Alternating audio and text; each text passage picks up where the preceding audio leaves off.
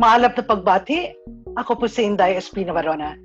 You're listening and you're watching to Alab Analysis. Overworked, underpaid. Matagal na itong daing ng mga nurses ng Pilipinas. But never more so than during this pandemic. Frontliners sila sa last line of defense ng buhay natin. Nakaharap sa direktang pisikal na panganib. Pagod, balisa, malungkot, galit. Perfect storm, ika nga, para sa mental stress. Bukod dito, lagi pang nasisermonan ng gobyerno at alam naman natin, nakakaharap sa matinding diskriminasyon sa panahon ng pandemya. At ngayon may dagdag na pasanin ang marami sa kanila, ang travel ban sa mga nurses. Ang sabi ng Department of Health and Malacanang, dito na muna sa Pilipinas, magserbisyo ang mga nurse. Tanda raw ito ng pagiging patriotic, makabayan. Voluntary naman daw. Pero bakit parang may prior restraint? At ano nga ba ang tingin ng mga nurses dito? Alab ng katarungan, alab ng katotohanan, alab ng kalayaan. Kasama natin ngayon ang isang nurse at the National President ng Filipino Nurses United, si Maristela Abenojar. Maalab na pagbati, Maristela o Maris. Alab na pagbati rin, Ma'am Inday. Maris, pag-usapan natin yung travel ban, no? Opo. Ilan ba talaga ang apektadong nurses dito? Sa bawat nurse na apektado, magkano ba ang nawawala sa kanila? Lalo na yung sinasabi natin, meron ng perfected and signed contracts, which maganda rin siguro ma-explain mo yan kasi maraming tao hindi masyadong klaro kung ano yan sa kanila. Opo. Alam po nating lahat na noong April 2 ay naglabas po ang Department of Labor and Employment ng isang Governing Board Resolution number 9, series of 2020, na sinasabi po niya na mayroon munang temporary suspension of deployment ng ating mga healthcare workers. 14 po yun, yung mga healthcare workers na hindi po pinapayagang lumabas ng bansa at isa lamang po doon ang mga nurses. Pero noong pong April 10, naglabas ang Interagency Task Force for Emerging Infectious Diseases ng Resolution number 23 na sinasabi po niya na total ban na po. Total ban, wala na po talagang papayagan. At noong April 13 naman po, dahil po siguro sa pag-aapila ng mga nurses na naapektuhan, ay ibinaba po nila ng kaunti o niluwagan nila ng kaunti yung kanilang resolution. So naglabas na naman po sila ng revised resolution. Doon po sinasabi yung na ang papayagan po nilang umalis yung mga may perfected documents ng March 8 or earlier. Pag sinabi pong perfect documents ay meron po itong job offer o yung contract na tinatawag, written contract, na sign po ito ng foreign employer at saka po ng aplikante na nurse. At sila po ay merong overseas employment certificate. Opo, at saka meron po silang visa. Nung ibinaba po ito, meron hong mga nurses na nag-organisa ng isang informal po ito na organization. Tinawag po nila itong prison nurses. Parang prison nurse. Sina Peter ito na? Sina Opo. Peter Feliciano. Eric, opo. At iba pa po. Okay. Binubuo po yun ng mga, sa initial list po nila, 646 po na mga nurses yung affected po. Na ito na may kontrata na. Opo, may mga perfected documents. Okay. Opo. Doon po sa 646, ang 46% po or 296 ay patungo ng Germany dapat. Yun pong 42% o 269 ay patungo po ng United Kingdom or UK. At ang 5% po ay patungo ng Ireland or 32 nurses po yon. Tapos yung the rest po na 7% ay meron pong dalawa papuntang Australia, meron pong UAE, Saudi Arabia, Qatar, may isa pong pupunta ng USA. So kumbaga po, ang bulto po ay nandoon po sa papunta ng Europa, paalis po ng Europa.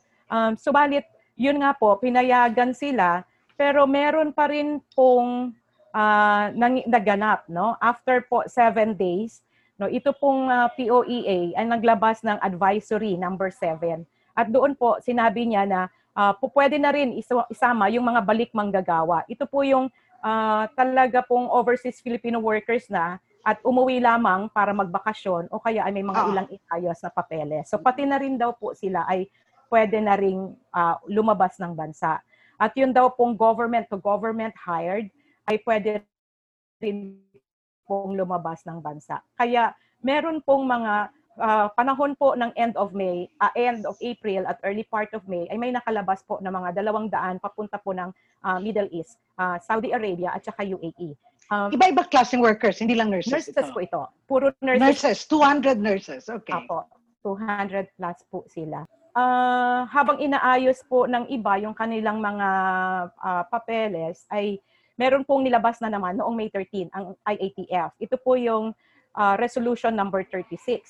At doon po sinasabi nila na okay, pinapayagan na ngayon lahat ng sea-based, land-based na OFWs, pwede na kayong lumabas ng bansa. Ngunit hindi kasama ang healthcare workers. Okay po. Yung dahilan po na sinasabi nila ay kailangan daw po kasi talaga ng nurses dito sa ating bansa dahil tumataas ang bilang ng COVID cases.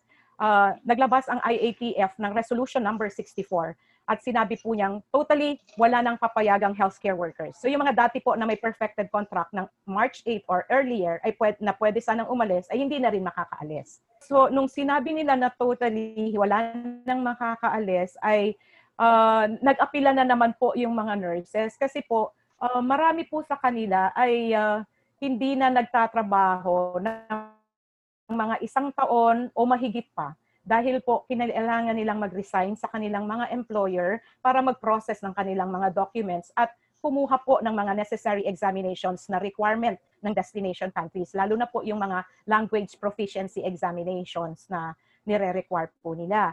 At magla-lapse na po yun. Yung iba nga po nag-lapse na. Tapos parang 2 years lang yan, di ba? Opo. Tapos yung visa din po nila, ganun po, yung iba ay magla-lapse sa medical examination na 30 days lang po ay magla-lapse na, yung mga ganun. Nagkaroon ho talaga ng problema. Kaya ho, marami po dun sa mga nurses natin ay emotionally and mentally devastated. Yung iba po talaga ay parang sumusuko na, no? Nakikita nyo naman po siguro yung mga interviews nila ng mga nakaraan, nag-iiyakan po talaga sila. May isa po akong nurse na nakausap na personal na tumawag sa akin na ang sabi niya po, mga 11:30 ng gabi po yon tumawag siya. Humihingi siya ng tulong na, ma'am, paano po yun? Noon pong nakaraang taon, pinanood niya lang daw ang kanyang tatay na namamatay. Ang background po kasi noon, siya po ay nagtrabaho sa isang LGU hospital sa La Union. At ang sweldo lamang po niya ay 8,000 sa bawat buwan. So, LGU, contractual to. Actual po siya for 4 years sa LGU Hospital at 8,000 a month lang po yung sweldo niya. Pero prior to that po, 1 taon siyang naging volunteer nurse. Nag-volunteer siya sa LGU Hospital na walang sweldo, walang kahit anong benefits. Bago siya naging isang LGU Hospital na 8,000 a month. Nung time po na sumasahod siya ng 8,000 a month, ang tatay niya po ay nagkaroon ng cardiovascular problem at kinailangan po sana siyang maitakbo sa ospital pero wala ho siyang pera, no, para po ma-admit yung tatay niya sa ospital. Kaya sabi niya, literally umiiyak siya habang naghihingalo ang tatay niya at pinapanood niyang namatay. Kaya po after 4 years, nung nakakita siya ng opportunity na mag-apply sa abroad, sinabi niya raw po sa nanay niya, nanay, hindi mangyayari sa iyo ang nangyari kay tatay. Pag nagkasakit ka, madadala na kita sa ospital kasi pag nakaalis na ako, makakaipon na tayo ng pera.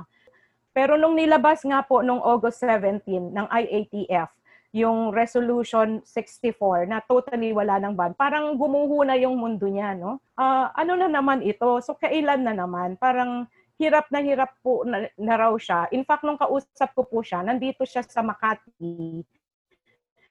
Siya po ay bed spacer for 3 weeks na. Kasi pina-follow up na lang niya sana yung visa niya mula sa embassy. Papunta po sana siya ng UK. Ang bayad niya po doon sa pagtira niya dito ay 7,000. Doon sa pagiging bed spacer. So sabi niya, ma'am, mahigit 150,000 na yung ginagastos namin. Umuutang po talaga kami. Yung pamasahe ko pumunta dito at pinabayad ko doon sa tinitirhan ko ngayon, inutang lang po ng nanay ko. So sabi niya na kung ganito din lang ang nangyari, parang hindi na daw niya alam paano i-explain sa nanay niya na nanay, hindi na pala ako makakalabas pa. So yun yung isang masakit, no, na after all na umasa, kasi paiba-iba nga po yung polisiya, ay it ended up na wala rin po naman, no. August 20, nagkaroon na naman po ng panibagong desisyon ng IATF. Sabi ng Department of Labor Secretary Bello, pinakinggan niya daw po yung hinaing ng mga nurses at hinimok niya daw po, hinikayat niya ang IATF na payagan nating umalis yung iba. So, ibinalik na naman po nila sa dating decision na kung may perfect contract, March 8 or earlier, pwede nang umalis. Kaya meron pong ilan na nakalabas na, nakapunta na ng UK, at saka meron din pong nakapunta ng Germany. Pero ang masaklap po, yung sa Ireland, marami po sa kanila ay naglabas na po ng decision yung employer nila na hindi na sila makakapaghintay. So ibig sabihin po, hindi na matutuloy yung kontrata nila. Kukuha na sila ng iba na mga nurses from other countries. Kasi daw po, paiba-iba ang polisiya ng Pilipinas and they cannot wait, no, longer. Okay. Compare nga natin, ano yung comparison ng sweldo ng starting nurse dito at starting nurse, sabihin na natin sa Europe tsaka sa Middle East, no? At saka all the way dun sa pag nag-senior ka na dito, magkano at doon magkano. Kasi para lang maklaro kung ano yung gap na pinag-uusapan natin. Opo. Kasi isa talaga pong reason, o yun ang primary reason, yung mababang pasahod sa Pilipinas. Kaya po, yan ang push factor kung bakit lumalabas ang ating mga nurses. Dito po sa ating bansa, kung ang nurse po ay nasa public health facility, sa gobyerno, meron pong salary grade 11 na sinusunod. Ito po ay 22,000. Pero sa amin pong batas, sa Philippine Nursing Law of 2002, dapat po ang entry salary ay salary grade 15. Ang salary grade 15 po ay 32,053 pesos. Yan po yung katumbas niya. Ang nangyari po, dahil po sa kampanya ng mga nurses, last year po, 2019, nung October 8, naglabas ng en banc decision ang Supreme Court. Sinabi po niya na hanggang ngayon, valid ang batas ng nursing law. Ito po yung Republic Act 9173. Kaya dapat daw po pinapatupad ang salary grade 15 or 32,053 pesos na entry salary. Kaya po, nitong July 17, nakapaglabas ang DBM, Department of Budget and Management, ng Budget Circular 2020-4. Sinasabi po niya doon na, alright, ngayon dapat sa gobyerno ipatupad na ang salary grade 15 at retroactive January 1, 2020. So 32,053. Pero yun pong 6,627 na nurse 1 position na dapat sanang tumanggap ng salary grade 15 na ito na retroactive, hindi ho sila lahat nakatanggap.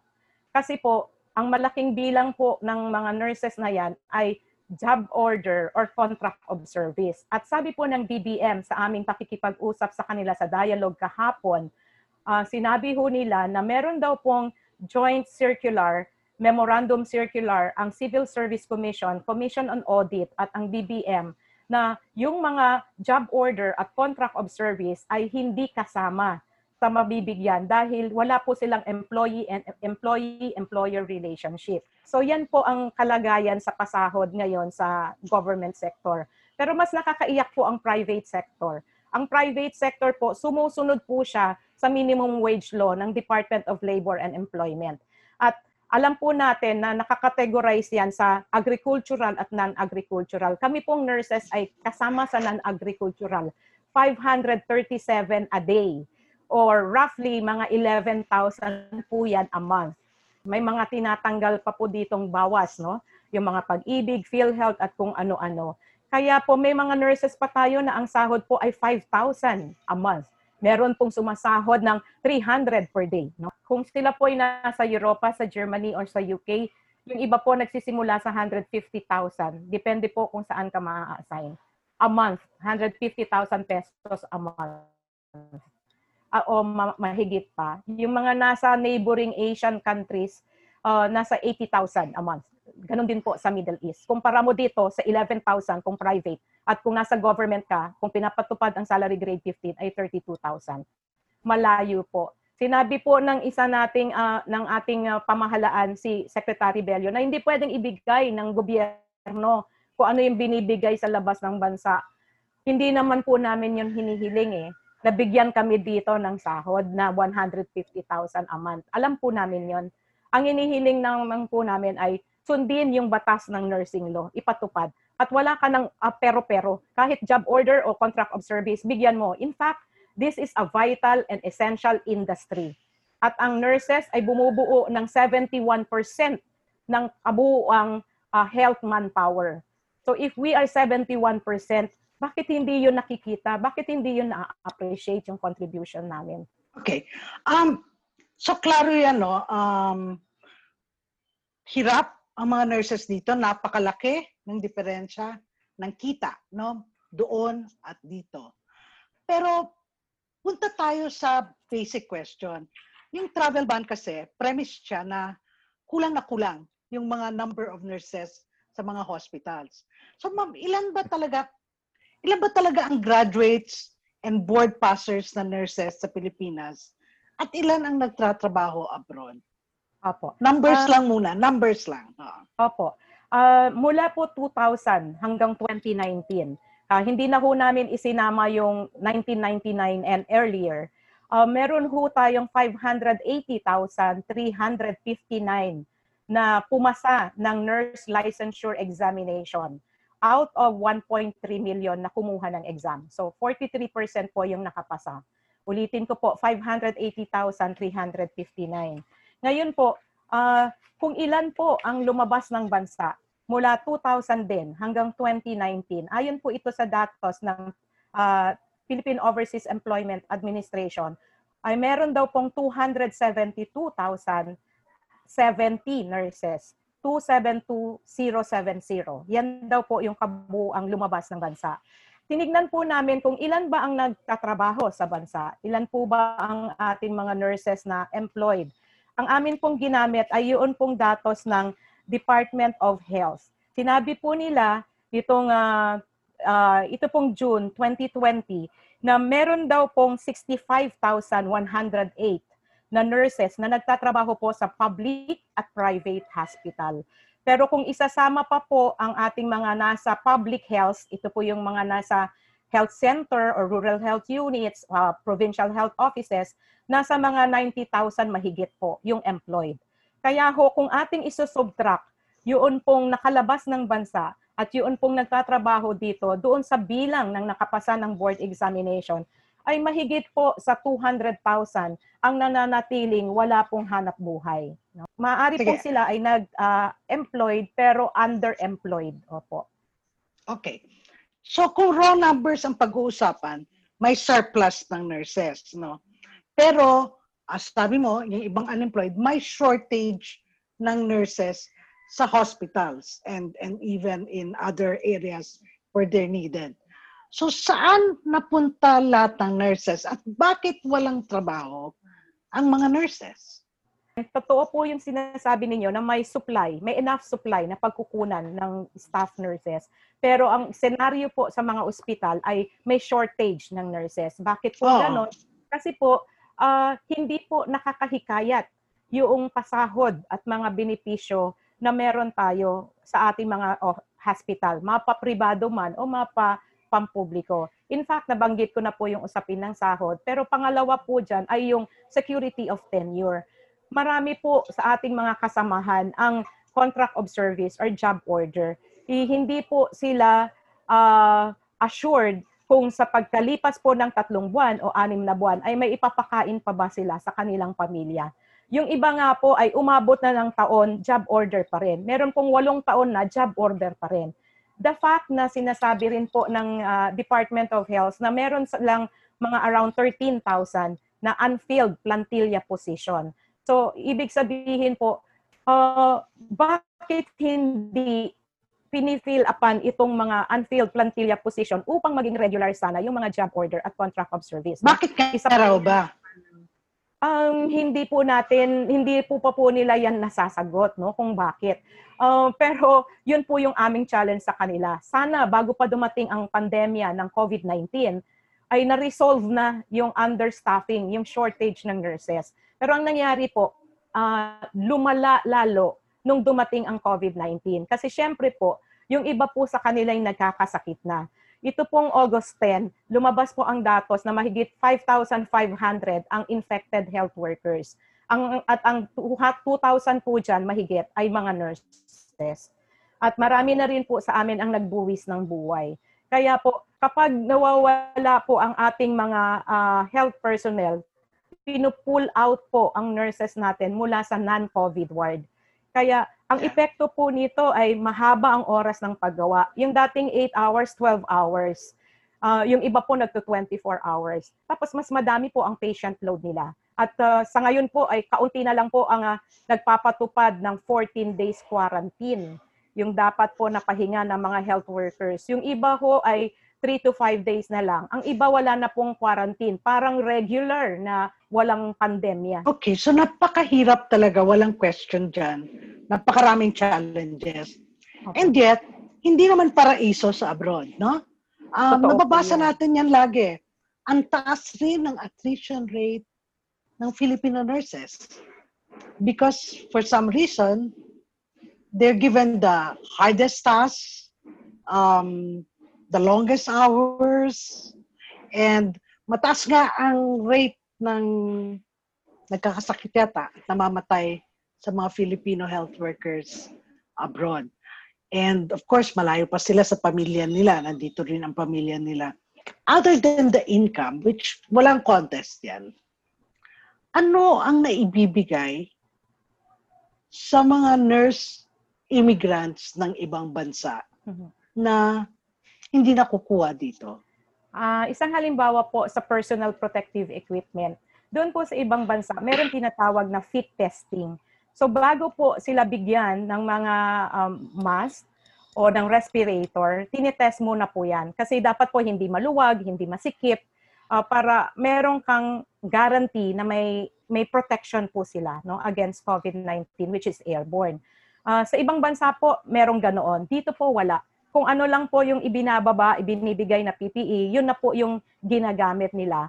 And in fact po, if I am to mention an example, sa San Lazaro Hospital po, yung mga mask po na binibigay sa kanila ay industrial grade. So pag sinabi pong industrial grade, it can protect the individual from dust but not for COVID-19 virus. Kaya po, ang kahilingan po ay dapat po ay medical grade. Nung tinanong po namin sila bakit ganoon ang ibinibigay, ang sabi po may ceiling daw po kasi for buying the mask, hanggang 150 lang. So yun lang daw po ang afford, kaya industrial grade. Samantalang kung bibilihin daw po ang medical grade, it costs until mga 300, 350. So mas mahal po. Pero ang position dyan sa FNU ay kung kulang ang budget, hindi ho ba ang dapat na remedy ay maghanap ng budget, mag-source out ng budget, at hindi i-compromise ang health ng kanyang mga personnel. Yun po sana yung dapat. Is it just San Lazaro or is it also other government hospitals na ganyan? May ganyan din po sa ibang government hospital. In fact po, yung supply ay isang problema din po. Meron pong ito po ay kwento para po mas recent. Kwento po ito ng ilang mga nurses na hire ng DOH under emergency hiring, no? Meron daw po sa kanila na inisyuhan lang ng 2 set ng overall for 1 month. Okay? Kasi pwede naman daw pong labhan. At yung iba po ay binigyan lang ng mask na N95 na 4 kasi pwede na naman pong i-disinfect. Yung ganun po. So, hindi po enough. Parang si Duterte yan, anong i-disinfect mo ang N95? Ginagawa ba talaga yan? Yung problema po ay hindi po siya sa yung ideal. Ano po? Ang nangyayari po kasi ay they avoid taking break to eat, urine break. Opo. Kasi po pag once na po sila hubad ng kanilang PPE sa infection control, hindi po nila dapat yung gamitin ulit. Dapat a new set yung gagamitin. So dahil po iisa lang halimbawa ang naka-issue sa'yo for that day and you are on a 12-hour duty, pipigilin mo talaga lahat. No? Pipigilin mo. Kaya yung iba pong mga nurses, kung naririnig niyo yung kwento, naka-diaper po sila. Kasi just in case hindi nila mapigil ang pag-ihi, at least naka-diaper po sila. Tapos po, mas maluag po yung patakaran sa ibang bansa. Halimbawa po, meron po akong nakausap na nurse na nasa UK. Doon po sa kanila, lahat po ng buntis, doon sa hospital, government hospital po nila yon. At saka po ay mayroong pong chronic disease, no? Ay hindi na po nila pinapayagan na mag-duty. Pero habang po hindi sila nag-duty, bayad po sila. No? May sweldo po sila. Samantalang dito, no work, no pay po tayo. Kaya maririnig po natin ang ibang mga nurses na nagsasabing, palabasin nyo na kami ng bansa. Yung alam naman namin na kahit saan ay mayroong COVID-19. Pero at least kung nandoon kami, meron kaming naipapadala sa aming pamilya. Pag sinabihan kayo na kailangan maging makabayan, kailangan maging malasakit, parang wala naman kayo malasakit, sarili lang ang tinitingnan kung talagang nagpipilit na lumabas na kahit na alam natin na hirap at kailangan ang nurses. Ano ang pwedeng maisagot ng mga nurses dito? Insulto po yan sa amin. Isang malaking insulto. Bakit po? Kasi po, ang kataga pong patriotic, ang pagmamahal po sa bayan at sa aming kapwa, ay hindi po nawala. In fact po, patunay dyan na itong karamihan sa mga aalis ay ilang taong nagtrabaho dito sa atin. Sa kakarampot na sahod, tiniis po nila. At yung marami po sa kanila nag-volunteer na walang sweldo. So, kung sila po ay makasarili, hindi po sana nila yon ginawa. No? Pero ginawa po nila, nag-volunteer sila, dahil sinasabing wala pang pondo, naghintay sila hanggang sa magkaroon ng pondo, pero mababa lang yung kanilang sweldo. At makikita po natin yan na nandoon po yung malasakit nila. Ang challenge nga po namin dyan ay hindi kaya dapat ang mga government officials natin na nagsasabing hindi kami patriotic ang magpakita ng pagiging patriotic. Paano po? Unang-una po, makita nila yung totoong kalagayan ng mga nurses dito. Kung gusto po nila na ang ating mga nurses ay manatili na nandito, itaas po nila yung sahod. Gawin po nilang regular yung kanilang mga benefits. Bigyan po nila ng security of tenure. At wag ho nilang hadlangan itong mga papalabas na. Kasi pagkatapos po ng ilang taong nagsilbi dito, they have the constitutional right na pumili kung saan sila magtatrabaho. So, Maris, Apo. Hindi ko alam kung naalala mo yung nagsalita si Pangulong Duterte isang beses na sabi niya, ang mamatay ay isang honor. Ang mamatay para sa bayan. No? He was talking about health workers. No? Pero obviously, nakikita natin, sinabi mo na rin na hirap na yung mga nurses. So if you were going to face Duterte, what would you tell him about patriotism and about why this government should lift the travel ban? Pangulong Duterte, yung pong binabanggit po ninyo na pagiging makabayan, maraming taon na pong pinatunayan yan ng ating mga nurses. Binanggit ko nga po na maraming taon din po silang nagsilbi dito. Kahit nakakarampot lang po ang kanilang sahod. Tiniis po nila yan. Kahit po hirap na hirap po sila. No? Kahit po walang seguridad yung kanilang trabaho, yung security of tenure. Ngayon po, yun pong sinasabi natin na patriotism. Sana po tignan natin siya sa ibang mas malawak po na perspektiva. At yun po ay ang pag-aalaga sa mismong mga nag-aalaga ng ating mga may sakit, no? This is the time to appreciate and recognize the contribution of nurses. Hindi po namin gusto na tawagin kaming bayani dahil kami ay namatay sa paglilingkod, no? Hindi po sapat na palakpakan kami at sabihing mga bayani po kami, fallen hero, no? Mga fallen hero daw po kami. Ang gusto ho namin ay makita itong mga bayani na ito na buhay, na nagsisilbi, patuloy na nakakapagsilbi. No? Wag ho nating hintayin silang mamatay. Kaya ho, basama po dyan yung kanilang karapatang mabuhay.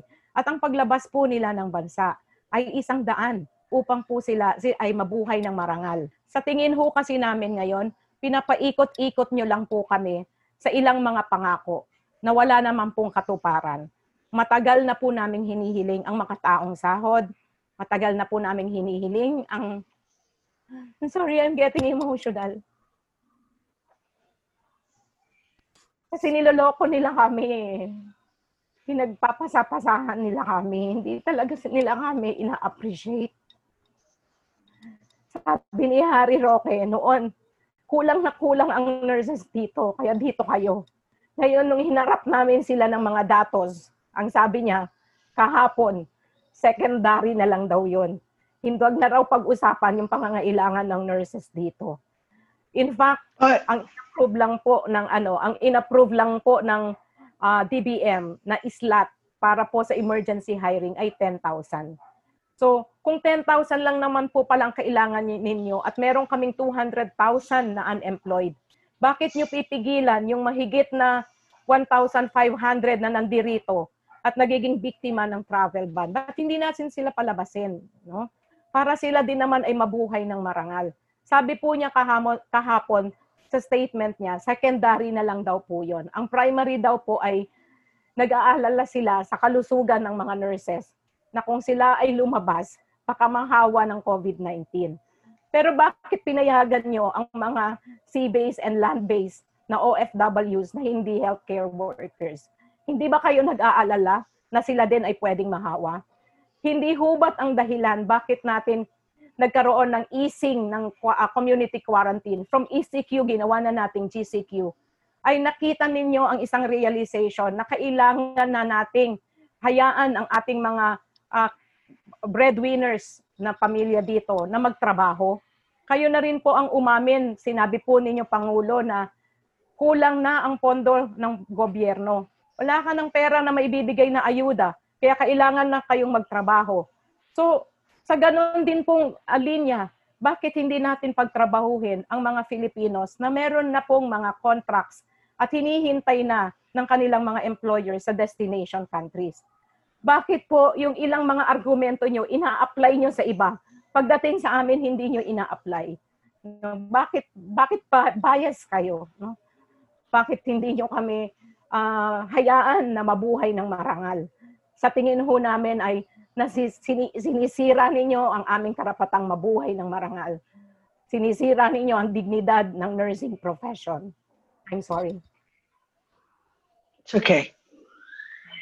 Thank you very much, Maris.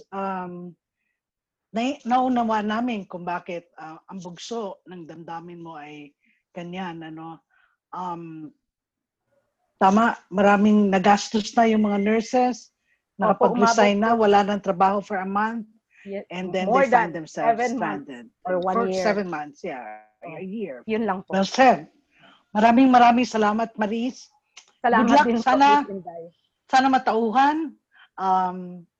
Sana magkaroon na ng laya yung may mga trabaho na naghihintay sa kanila sa ibang bansa. Malungkot man ang realidad na marami sa ating mga manggagawa sa kalusugan ang nangangailangan lumabas. Ano pa man ang dahilan, hindi dapat siguro pigilan ang kalayaan nila. No?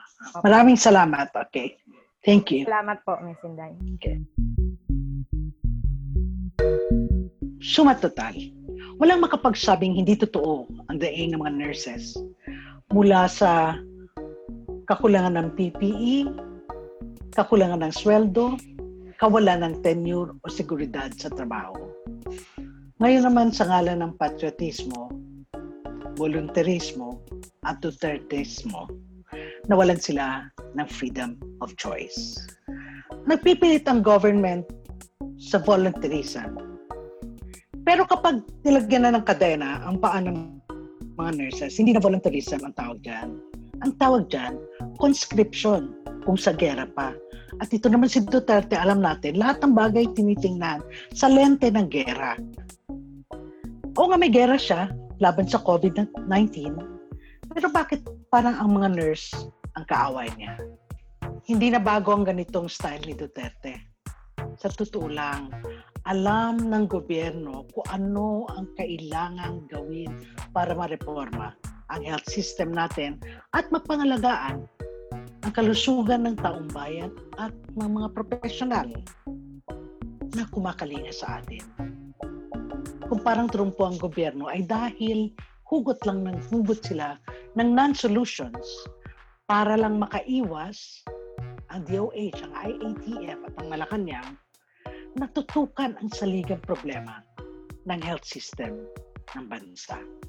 Our entitled leaders have no sense of the realities that people live with. COVID is a health problem. It should be managed by people who understand public health and care for the public that they serve. Hanggang sa susunod na episode, ito po si Inday Espina Barona. Salamat sa panood ng Alab Analysis.